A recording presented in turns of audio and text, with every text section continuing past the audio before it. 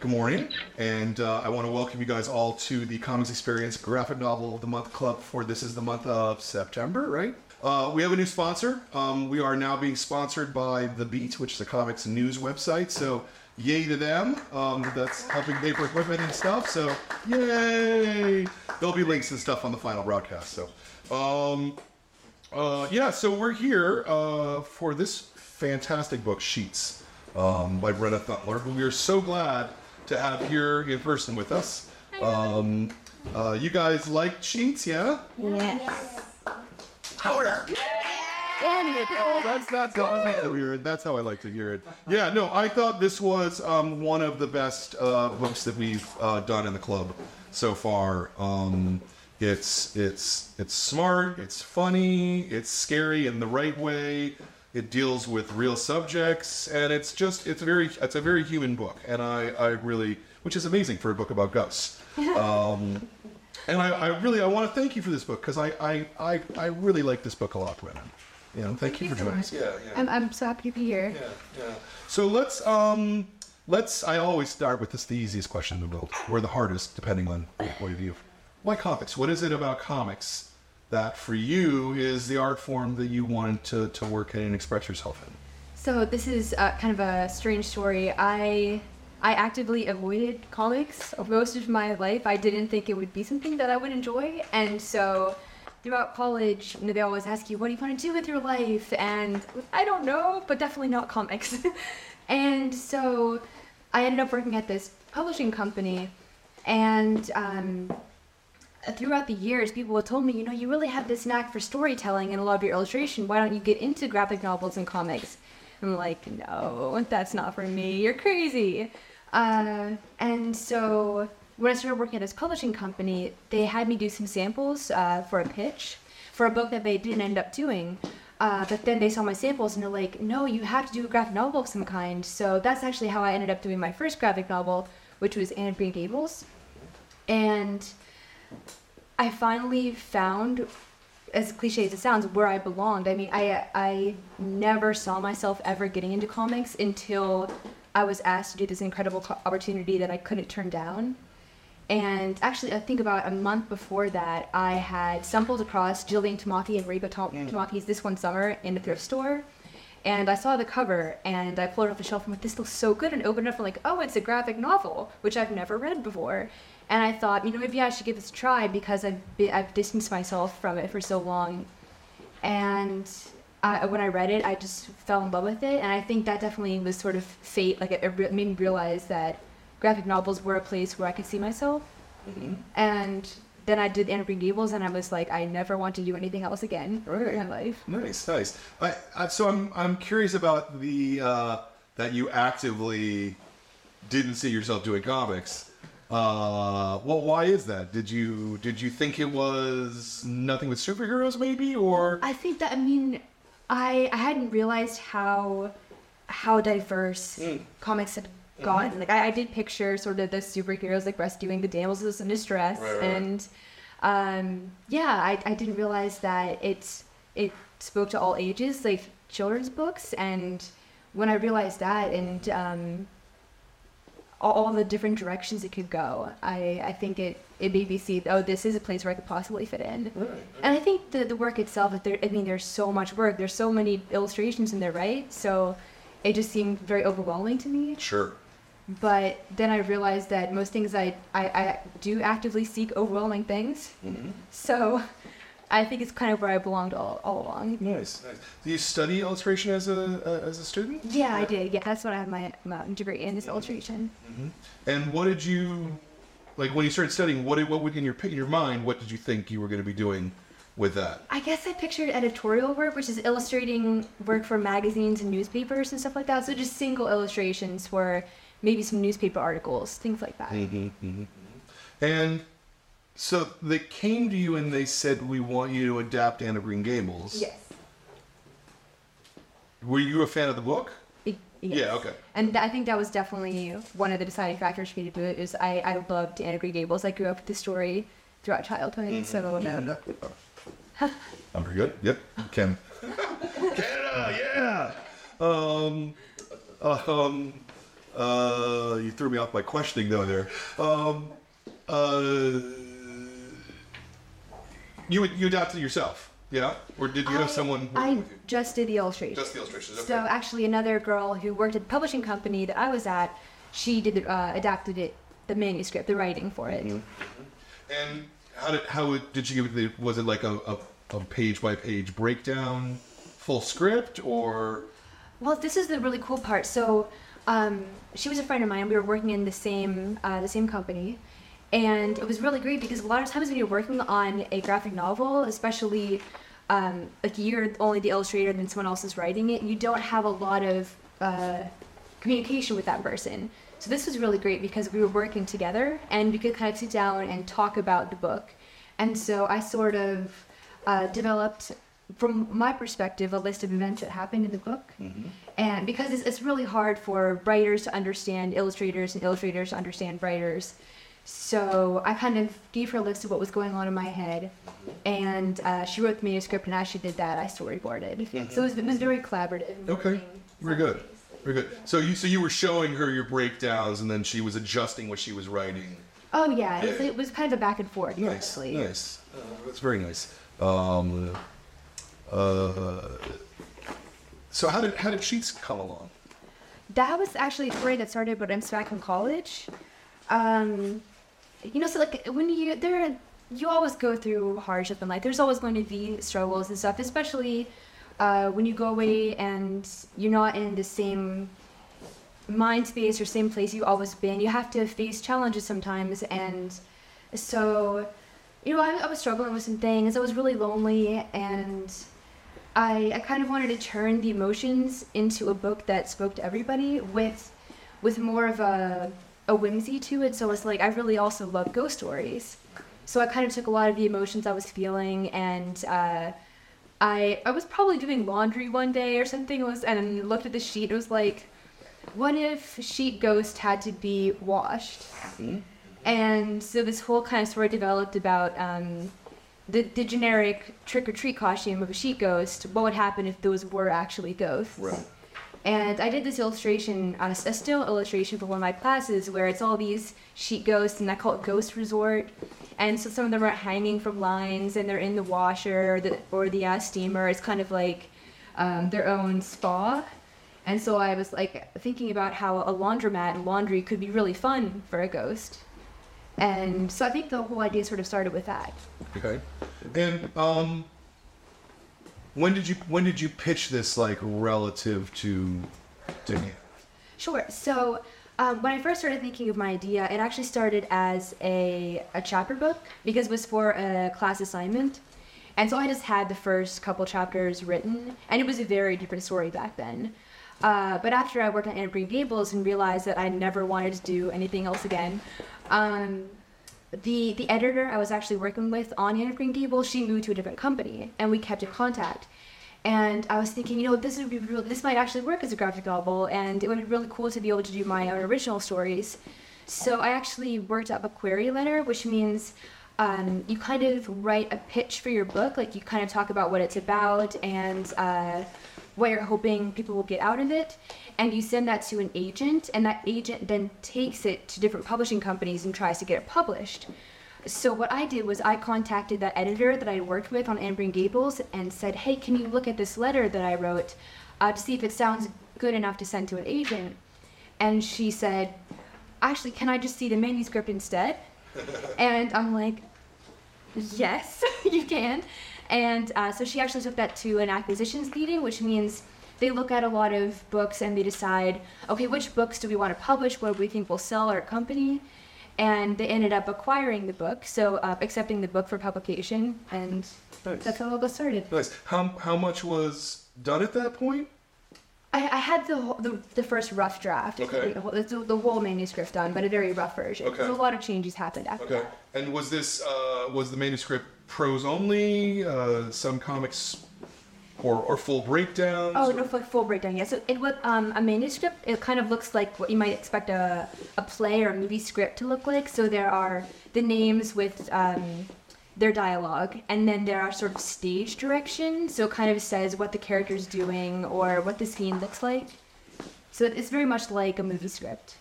Yeah, well, so, because we've done a lot of these meetings. Everybody, it's fascinating, has a completely different process. And so when one person says manuscript, sometimes it means like a broken down book. Like all laid out and everything. Oh, so not the art as well. Yeah, oh, right, yeah, no, I do have to be the art. Yeah. Okay. And I guess you'd already worked with this editor, so they didn't really need to see any more from you to know Right, that I think that's produce the work. Yeah. A lot of times when you first pitch a book, they do like to see illustration samples to kind of get an idea of what the art will look like as well. But the editor, thankfully, had already seen my artwork, so she had a good idea of what it would end up looking like. How long was the manuscript? About 30 pages, and then maybe a little bit more in a Word document. So it was a really kind of rough sketch of what the book would eventually become. Oh yeah, it was. I mean, it was pretty much all of the dialogue. Yeah. How long did it take you to complete the project?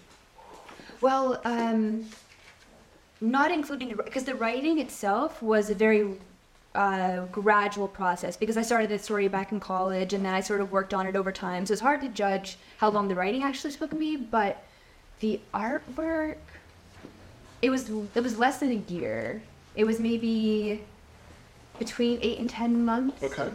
But that was working nonstop. Okay. On it. Okay.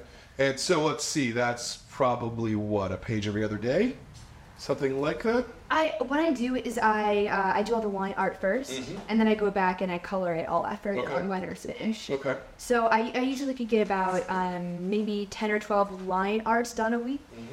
And then once all that was done, I went back and did color, and that goes faster than line art. Okay.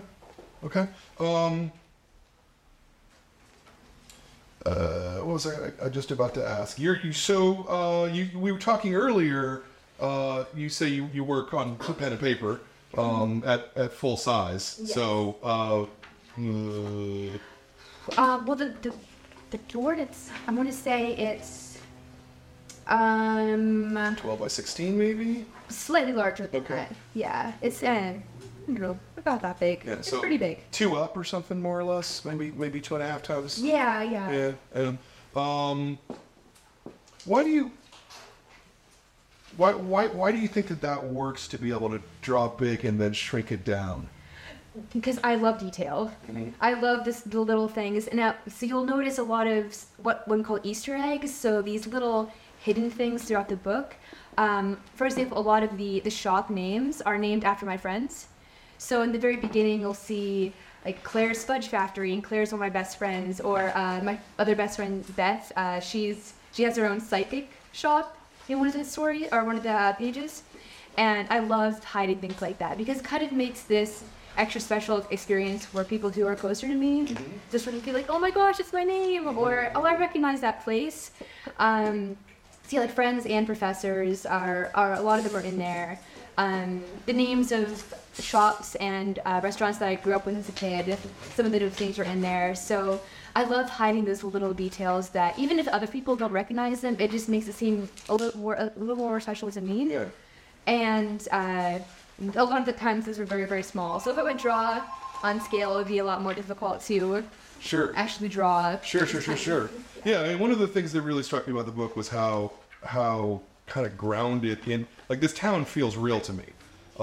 Is this like a place where you grew up, or how would you do this fiction? I guess. Okay, so I did grow up in northwestern Pennsylvania, where this book takes place, but Finster Bay is a fictional location, and I really wanted it to have sort of a really run-down feel, because it's kind of funny. Wendell, he comes from the land of ghosts, which is a really sad and miserable place, but at the same time, Marjorie's kind of feeling that too. Like even though Wendell is seeking out this better place to be, the town of Finster Bay is not this glamorous location either. So I kind of wanted to show that it is not about the location, it's more about what you make of it. And I did want to make a very rundown, but almost like a beachy sort of touristy town. And so I found this place called Geneva on the Lake, which is actually in Ohio. And I've been going back there a few times, and a lot of the buildings are from there. I've been inspired by buildings that are on Geneva on the Lake. And when I was there, most of the time, it was completely empty. It's mostly a place where people go during the summer. So a lot of like old hot dog stands and beach cottages and stuff like that. So when I was there, it was very empty. And I think that kind of inspired me. It felt like a ghost town. Right. So, yeah, a lot of the buildings in there and shots are from Geneva on the Lake, which is about maybe an hour and a half from where I grew up. Okay. So it is very close. Yeah. Well, as I said, the town felt really real to me. Did you like make a map of where everything was, like to keep it straight in your head? Or? I didn't. No, I didn't. Okay, well, that's even more impressive, actually. I made a layout of the laundromat. Okay. So like the rooms and everything, but the town itself, no. Yeah. I didn't. Yeah. All right. So you go through and you pencil the book, and then you scan it in the computer. I take it at that point. And are you doing the coloring all on the computer? I do. Okay. All in a program called Adobe Photoshop is what I do the coloring in. Your palette is really interesting. It's really muted and but it's also really bright. Can you talk about that at all? Yeah. So this book takes place in the 90s, and that's when I grew up. I was born in the 90s, and I wanted to have sort of that nostalgic feel of those really bright colors from the 80s and 90s, but also it's like laundry. Think sort of pale colors and pinks and purples and just a very like the sweet kind of colors. And so definitely the pastel palette was drawn sort of from the mood I was trying to capture, but also the time period itself. And I've always been sort of a sucker for pink and purple together. Sure. So, Yeah, I opened the store in 1989, which we were saying earlier, and our original store T-shirts were like electric blue with hot pink lettering on them. Yeah. It was very 90s. It was very 90s. I thought that it's really a spectacular looking book from the palette point of view and from the sense of the world. How much of the development of the book and the development of the story and the color, even the choices, how much of that was done with your editor and how much of that was just you doing it? My editor is so wonderful. She gives me so much free rein. Like, of course, most of her changes just came with plot or grammar, a lot of the actual writing, but she pretty much leaves the art completely open to me.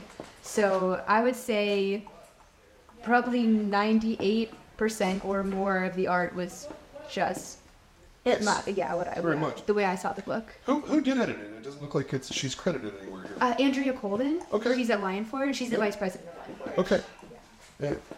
She's not credited in the book. Bad Lionford's not credited your own people. I might have thanked her in there. Oh, okay. But hopefully it's in there. Very good. You got a Lemony Snicket quote on the back. That's pretty fantastic. How did that come about? So it is very difficult to get in touch with big name people, but Lemony Snicket has always been such a huge inspiration to me. And actually, when I was living in Kansas City, I lived in Kansas City, Missouri for a couple of years, and Brian Selznick, who you might recognize, he wrote The Invention of Hugo Cabret and Wonderstruck and The Marvels. You guys know Brian Selznick? Yeah, he's awesome. He's a really great guy, too. And he and Lemony Snicket actually came to speak at our library. And at the end, it was so cool because we all got to line up and actually go up and have them sign books and talk to them for maybe 30 seconds. And I asked them to sign my sketchbook. And Brian Selznick kind of looked at my work and he's like, you should do graphic novels. And they're one of those people who were like, you should really do this. And I was still like, no, Brian, you're crazy. I shouldn't be doing this.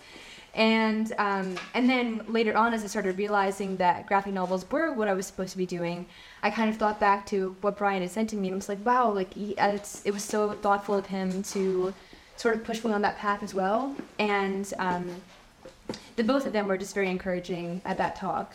In the very brief moment we had to actually speak. And so I had gotten a Brian Selznick blurb on Anne of Green Gables, and it was like for the artwork of it. And then I was thinking back to that talk that I went to with Flemings and Brian Selznick, and it was in my heart. Like I really wanted both of them to say something about this book, about the writing and the artwork combined. And so thankfully I already had Brian Selznick's contact information, and I tracked down Lemony Snicket's, someone in his publishing department. I'm not sure who it was. It took a while to find somebody to contact, and I wrote to them and asked if they could put me in contact with Lemony somehow, and they ended up forwarding that email to his assistant, who then forwarded it on to him, and he actually got back to me directly, which was just Nice. mind-boggling, and just it brought me to tears. And so he actually sent me the blurb from him, and yeah, it was a heartwarming moment for Yeah. sure. One of the Nice. Yeah, he lives here in San Francisco, actually. yeah. Yeah, he does. Yeah, he's actually he's a member of the kids club as well. Well, his son is a member of the kids club, but yeah. I didn't know. That's fantastic. Yeah. Thing to know, you know. Yeah, no, he lives like 6 or 8 blocks from here or something like that. Yeah, come money. This city just got so much cooler. And Raina lives there too. So yeah, we've got like some of the biggest kids authors are right here in the Bay Area. It's kind of amazing. Yeah. Well, let me bounce out to you guys maybe, because I'm sure you all have a couple questions for Brenna here. Yeah. I know you do. You always do. Please. So I have a question. So later in the book, the Wendell goes into the guy, whatever his name, his house, the yeah, Mr. Mustache. yeah, I like and he had some ghost repellent. I was just wondering how he got that. How does he have the ghost repellent? He, Mr. Sourpuck's kind of crazy, right? Yeah. He's a little odd. So he can't actually repel ghosts with that. He just has it in his mind that this water is going to keep away the ghosts, because later on you see that he understands, he knows that sheets can sometimes be ghosts.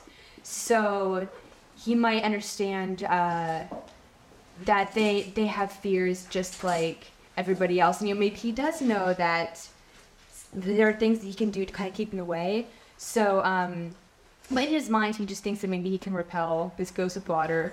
But really, he's just a weirdo and doesn't really know what he's doing. So it doesn't actually work. It just ends up that Wendell is afraid of water, which Sourpuck doesn't know. So that's why it works. Okay, and then also is the ghosterizing thing? Are those like liquid? They are, yeah. They're kind of like ghost shampoo. Oh, Yeah, it's how ghosts stay clean. In the back, in the blue shirt. What is your favorite illustration you did for of the entire book? Oh man, ooh, that's a tough one. What I really like doing, because there are so few of them, are the 2-page spreads. So the big illustrations of both pages. I really had a lot of fun with designing the ghost village. So all the little trailer parks here, and kind of like picturing what their town might look like. But I think maybe my favorite, let me see if it's in here, is this one of Marjorie walking back through her town. That's probably one of my favorites to do. No, it's a lot of emotion in that piece too. There's a lot of the characters in the book are sad or lonely, and I don't know that they realize that they are. And I think sometimes you don't really realize that, like, how lonely they are. Yeah, I mean, we were talking about how what's his? I totally spacing his name. Mr. Mustache. It's Sourpuck. Yeah. But as soon as he said Mr. Mustache, man, that's stuck in my head now. He's loony, but he's but it's because he's lonely and sad to me, you know? I mean, even like there are moments where you sort of feel bad for him. Yes. He's a terrible person, but I think underneath everybody is sadness. Oh, I thought you were about to say everybody's a terrible person. There's a reason for people who are that crazy and mean things. Um, No, I agree. I felt very sympathetic to him. We have a follow-up. I'm sorry, I didn't... Also, out of all of the Easter eggs you put in the book, which is your favorite? Ooh, that's a tricky one too.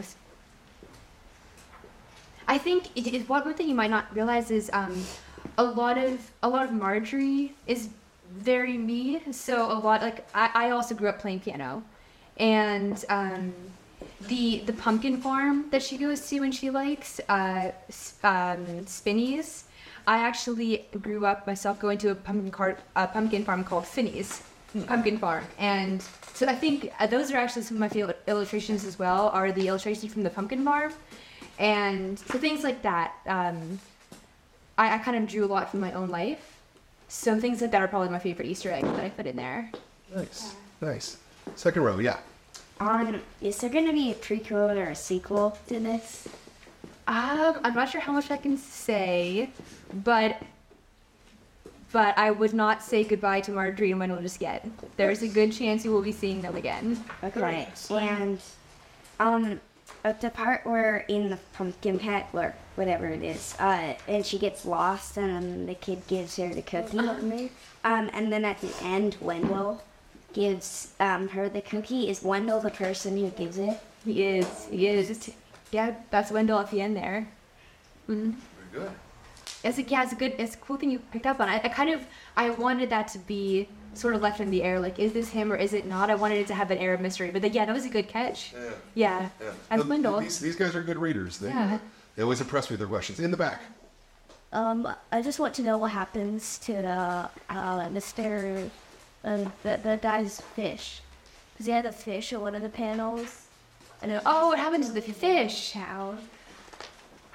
You know what? Maybe it's still there in the house.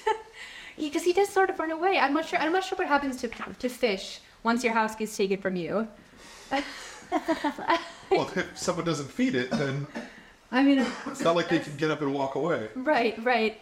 You can't run away like a dog. The fish is kind of, I don't know. I mean, I'm sure when the government was cleaning, I don't know. Is there a humane society for fish? I don't know what happens to fish when your house gets taken from you. That's a very good question. We should look into that and be more protective of our fish. Are there ghost fish? Yeah. Hold on. Like with little sheets on them? So actually, one little thing you might notice in the Land of Ghosts, when they're all in their Dead Youth Empathetic meeting, there are some illustrations on the board in the background. And there's an illustration of a pillowcase, and it says, "My cat." And so the way I imagine things was when pets go to the Land of Ghosts, they turn into pillowcases. Because they're still a little bit smaller. They're a smaller version of sheets. That makes a lot of sense to me. Yes, sir. Do you believe in ghosts? I do. Absolutely. How about, do you believe in ghosts? I don't know. You don't know? I haven't thought about it. Yeah, I mean, you can't ever really tell, but I definitely do. I actually would love a show of hands on this. How many of you guys believe in ghosts? Raise your hand. That's about half of the room. That's pretty good, and we got at least one half in there, so that's good. Half is questioning. Half is questioning, yeah. Very good. Yes. Okay, so in the beginning when Mr. Saber, however you pronounce his name, when he goes in and when he leaves, the flyers are on the little counter. How did that get there? So, when I think Marjorie's sort of in the back laundromat area at that point, so he finds that secret key, to get in, and so he just puts those there when Marjorie's not looking. He's a very sneaky man. He can kind of find his way into buildings and put things on countertops that are not supposed to be there, and he's very sneaky. Okay. Also, so why is Wendell afraid to share why he died? Why would he? I think he's kind of in denial. he doesn't want to admit that he's in the land of ghosts now. He's upset about that, and he kind of uses these made up stories to kind of cover up the truth and avoid having to admit that he is a dead youth and he didn't really get to experience the rest of his life. And so he uses these sort of make-believe stories to make it seem more interesting, like a more exciting way for him to be there. And when he's in that blanket fort and he's telling the story, when everything goes, when he's like the prince escaping from the castle, that's kind of his story. And you sort of find out that he himself, he kind of went swimming and he drowned. Yeah. And so it was kind of his doing, and I think he regrets that. I mean, he regrets trying to swim because he ended up drowning. And so he does want to make his death seem a little bit more heroic. So yeah, he makes up these fantastical stories to kind of build himself up, to build up his self-esteem. They're dead, but they're just like us. Mm-hmm. They are us. Well, in this one, there's two, like, ghosts that are flat on the roof, and I just don't know what they're doing. They're sunbathing. Well, actually moonbathing, because there is no sun in the land of ghosts, so they're moonbathing. Okay. That's funny. And I also noticed this little sign that says vote. Right, well, I mean, even the land of ghosts has to have people ruling the town.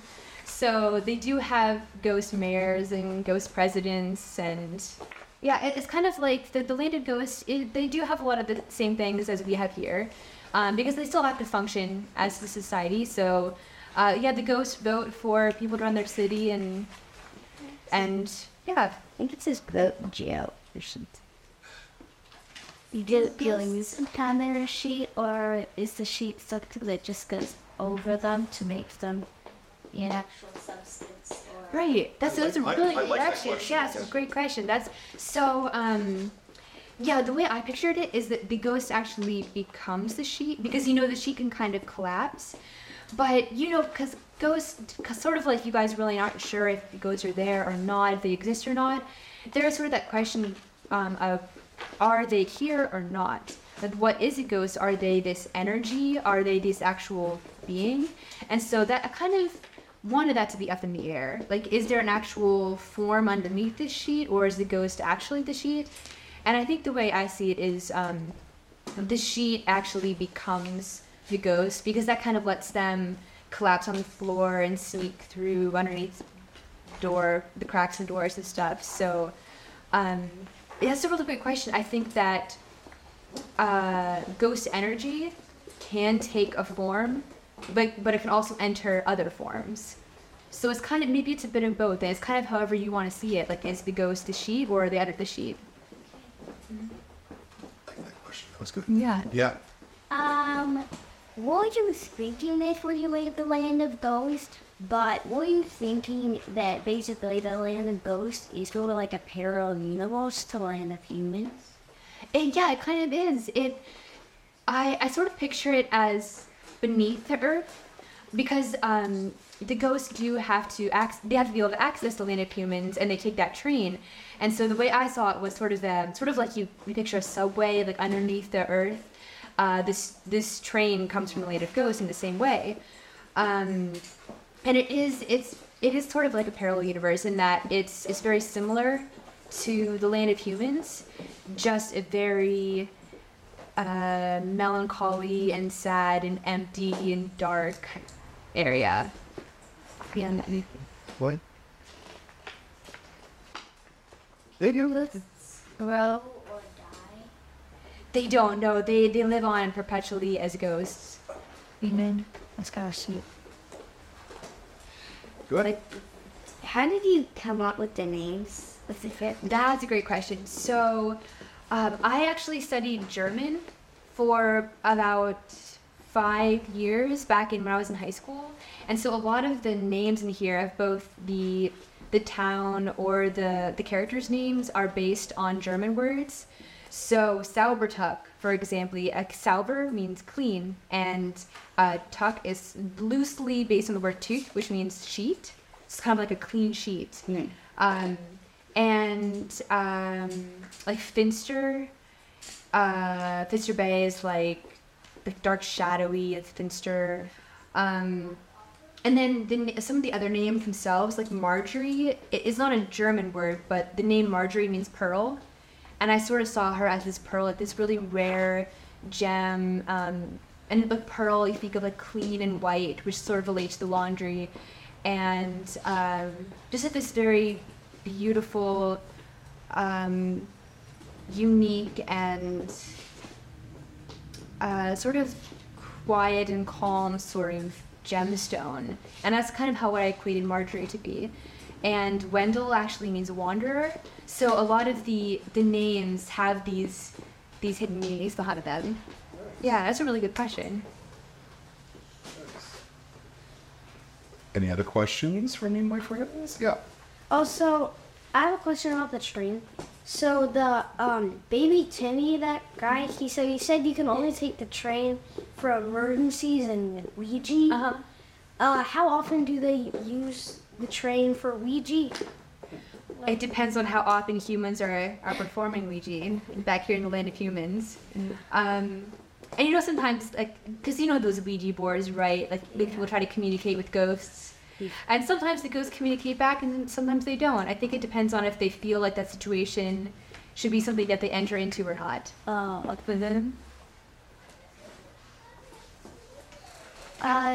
What kind of emergency one thing is?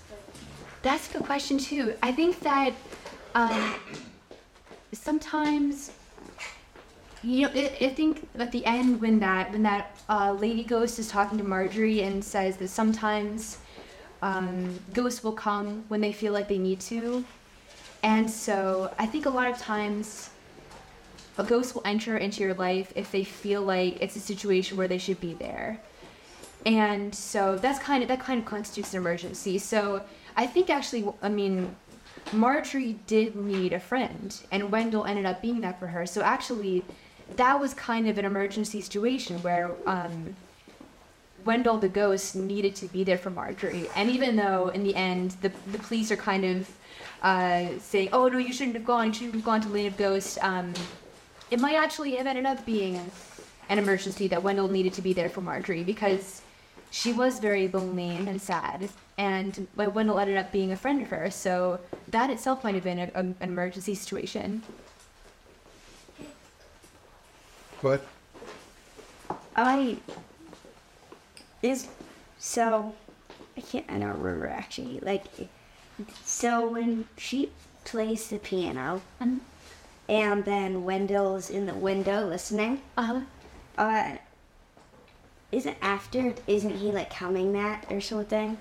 Or is that before? Oh, that's actually, yeah, so Moonlight Sonata, that's actually the song that he mentions back in his meeting, the Dead Youth Empathetics. That's the song he said he tried playing on the drums in the Sahara. And the other cheese, apparently. Yes. did you it's a book about loss, and it's a book about losing your family and dealing with that, and then kind of getting past that thematically. Is this something that you personally had experience with? I actually, no. So I think loneliness is universal. I mean, it takes many different forms. And the reason I chose loss for this was because the whole idea of death and ghosts. And so that's what I wanted Marjorie's loss to be. But I think that you can take that same emotion of loss over family, and it can apply to other feelings of loss in your life. So that same sort of sadness of losing a family member can be the same kind of loneliness you feel in other situations, like loneliness over not connecting with people, or even like not feeling like you have friends.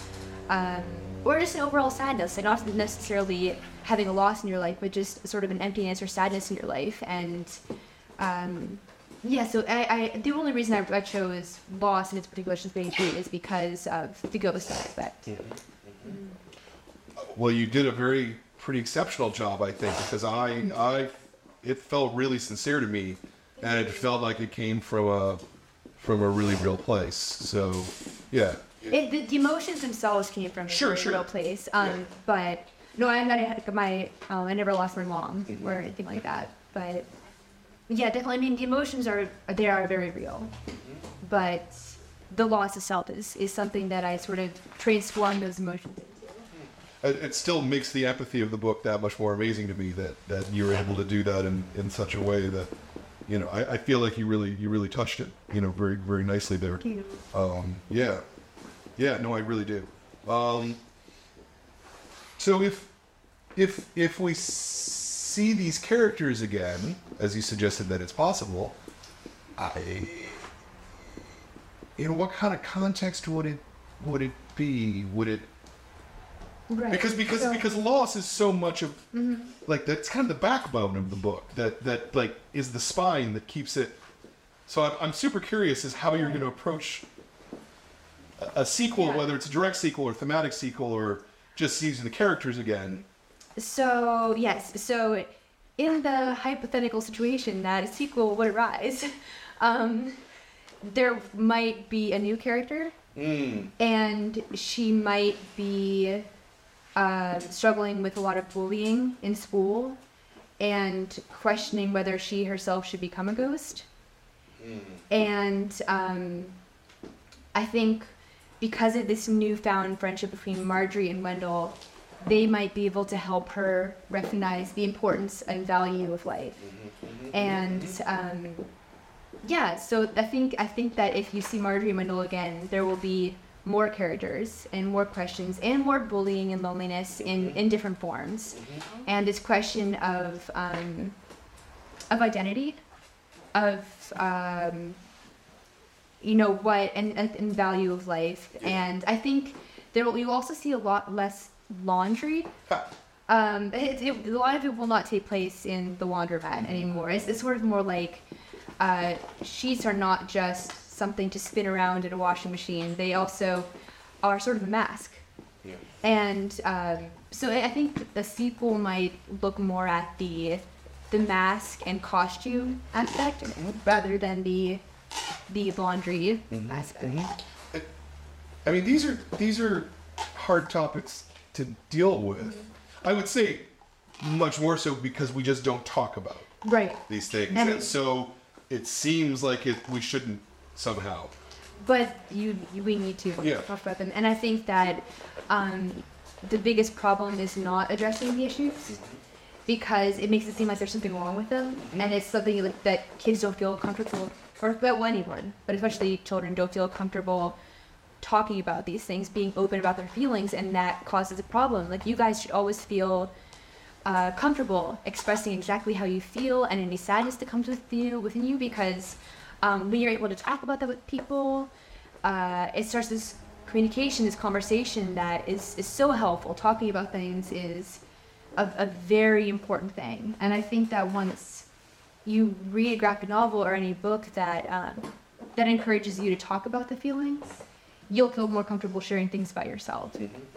Was there any point in which you were talking to professionals about these subjects so that you knew, oh, maybe I shouldn't talk about it in this way? Or I've done a lot of reading. I've spent a lot of time in the library reading psychology books about bullying and like childhood suicide and stuff like that, and just loss. So a lot of the emotions that you see in this or philosophy teacher books, I have read a lot about it. And I also try to not avoid the subject, but talk about it in a more, like, not be so direct with the issue, and try to look at the reasons causing the issue rather than the issues themselves. Sure. So I think a lot of it, like a potential sequel, will focus on bullying and how, like, certain things in your life can lead to problems, and how to stop that problem before it becomes a bigger issue. Yeah, well, makes sense. Let's start in the back.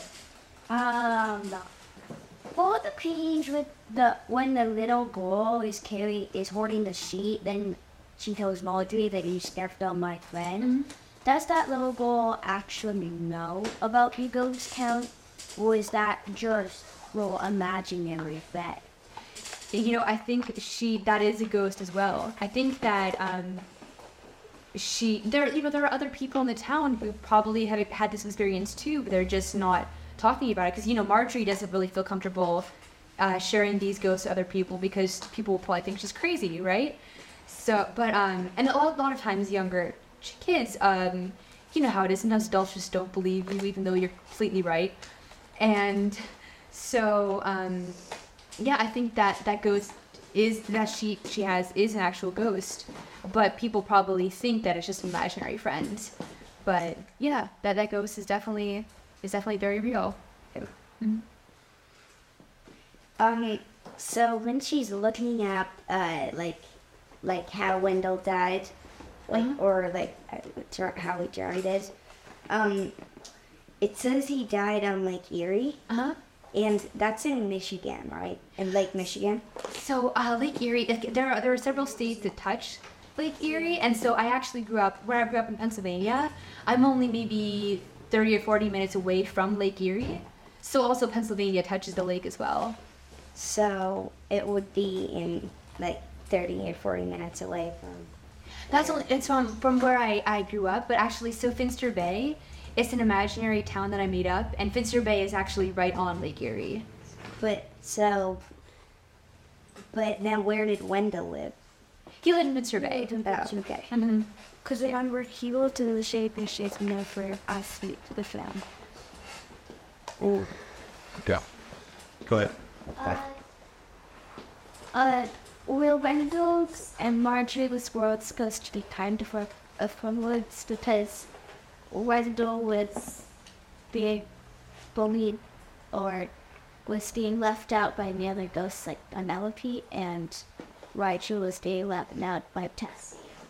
Exactly. That's a really good observation. So I think that you know, a lot of times you'll feel kind of all alone in a situation. So you might think that you're the only person sort of feeling this loneliness when there are other people out there who are just like you. So I think Marjorie and Wendell, they are very similar. They are suffering a lot of the same issues, and that's what makes them so drawn to each other and such good friends, because they understand each other. They get the sort of bullying and loneliness, and they have a lot in common and can be really great friends. Yeah, that's a really good observation.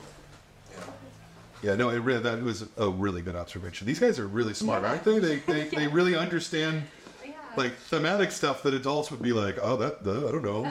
Yeah, right. You guys are great. You know, and I think it's important to remember. I mean, not just for you guys, but anybody who might be watching this at home or later. You know, like the feelings that you have sometimes. Like everybody has those feelings, whether it's being happy or whether it's being sad or feeling lonely, feeling alone. People everywhere feel that all the time, and you're absolutely normal and right for feeling the way that you feel. And there's always people out there who will be your friend, I think, if you look. Yes. And you keep your eyes open. And you just have to be patient sometimes. Sometimes it's not going to happen right away, and you just have to say, you know what, like right now, things are difficult, and that's kind of what I wanted to get across in Sheets, right? Because like Marjorie, she has to go through so much, right? She has a lot of bad things happening to her, and she still perseveres. She pushes through all that, and eventually things turn out okay. And it takes a while. It takes some time for her to actually be okay. But sometimes it happens.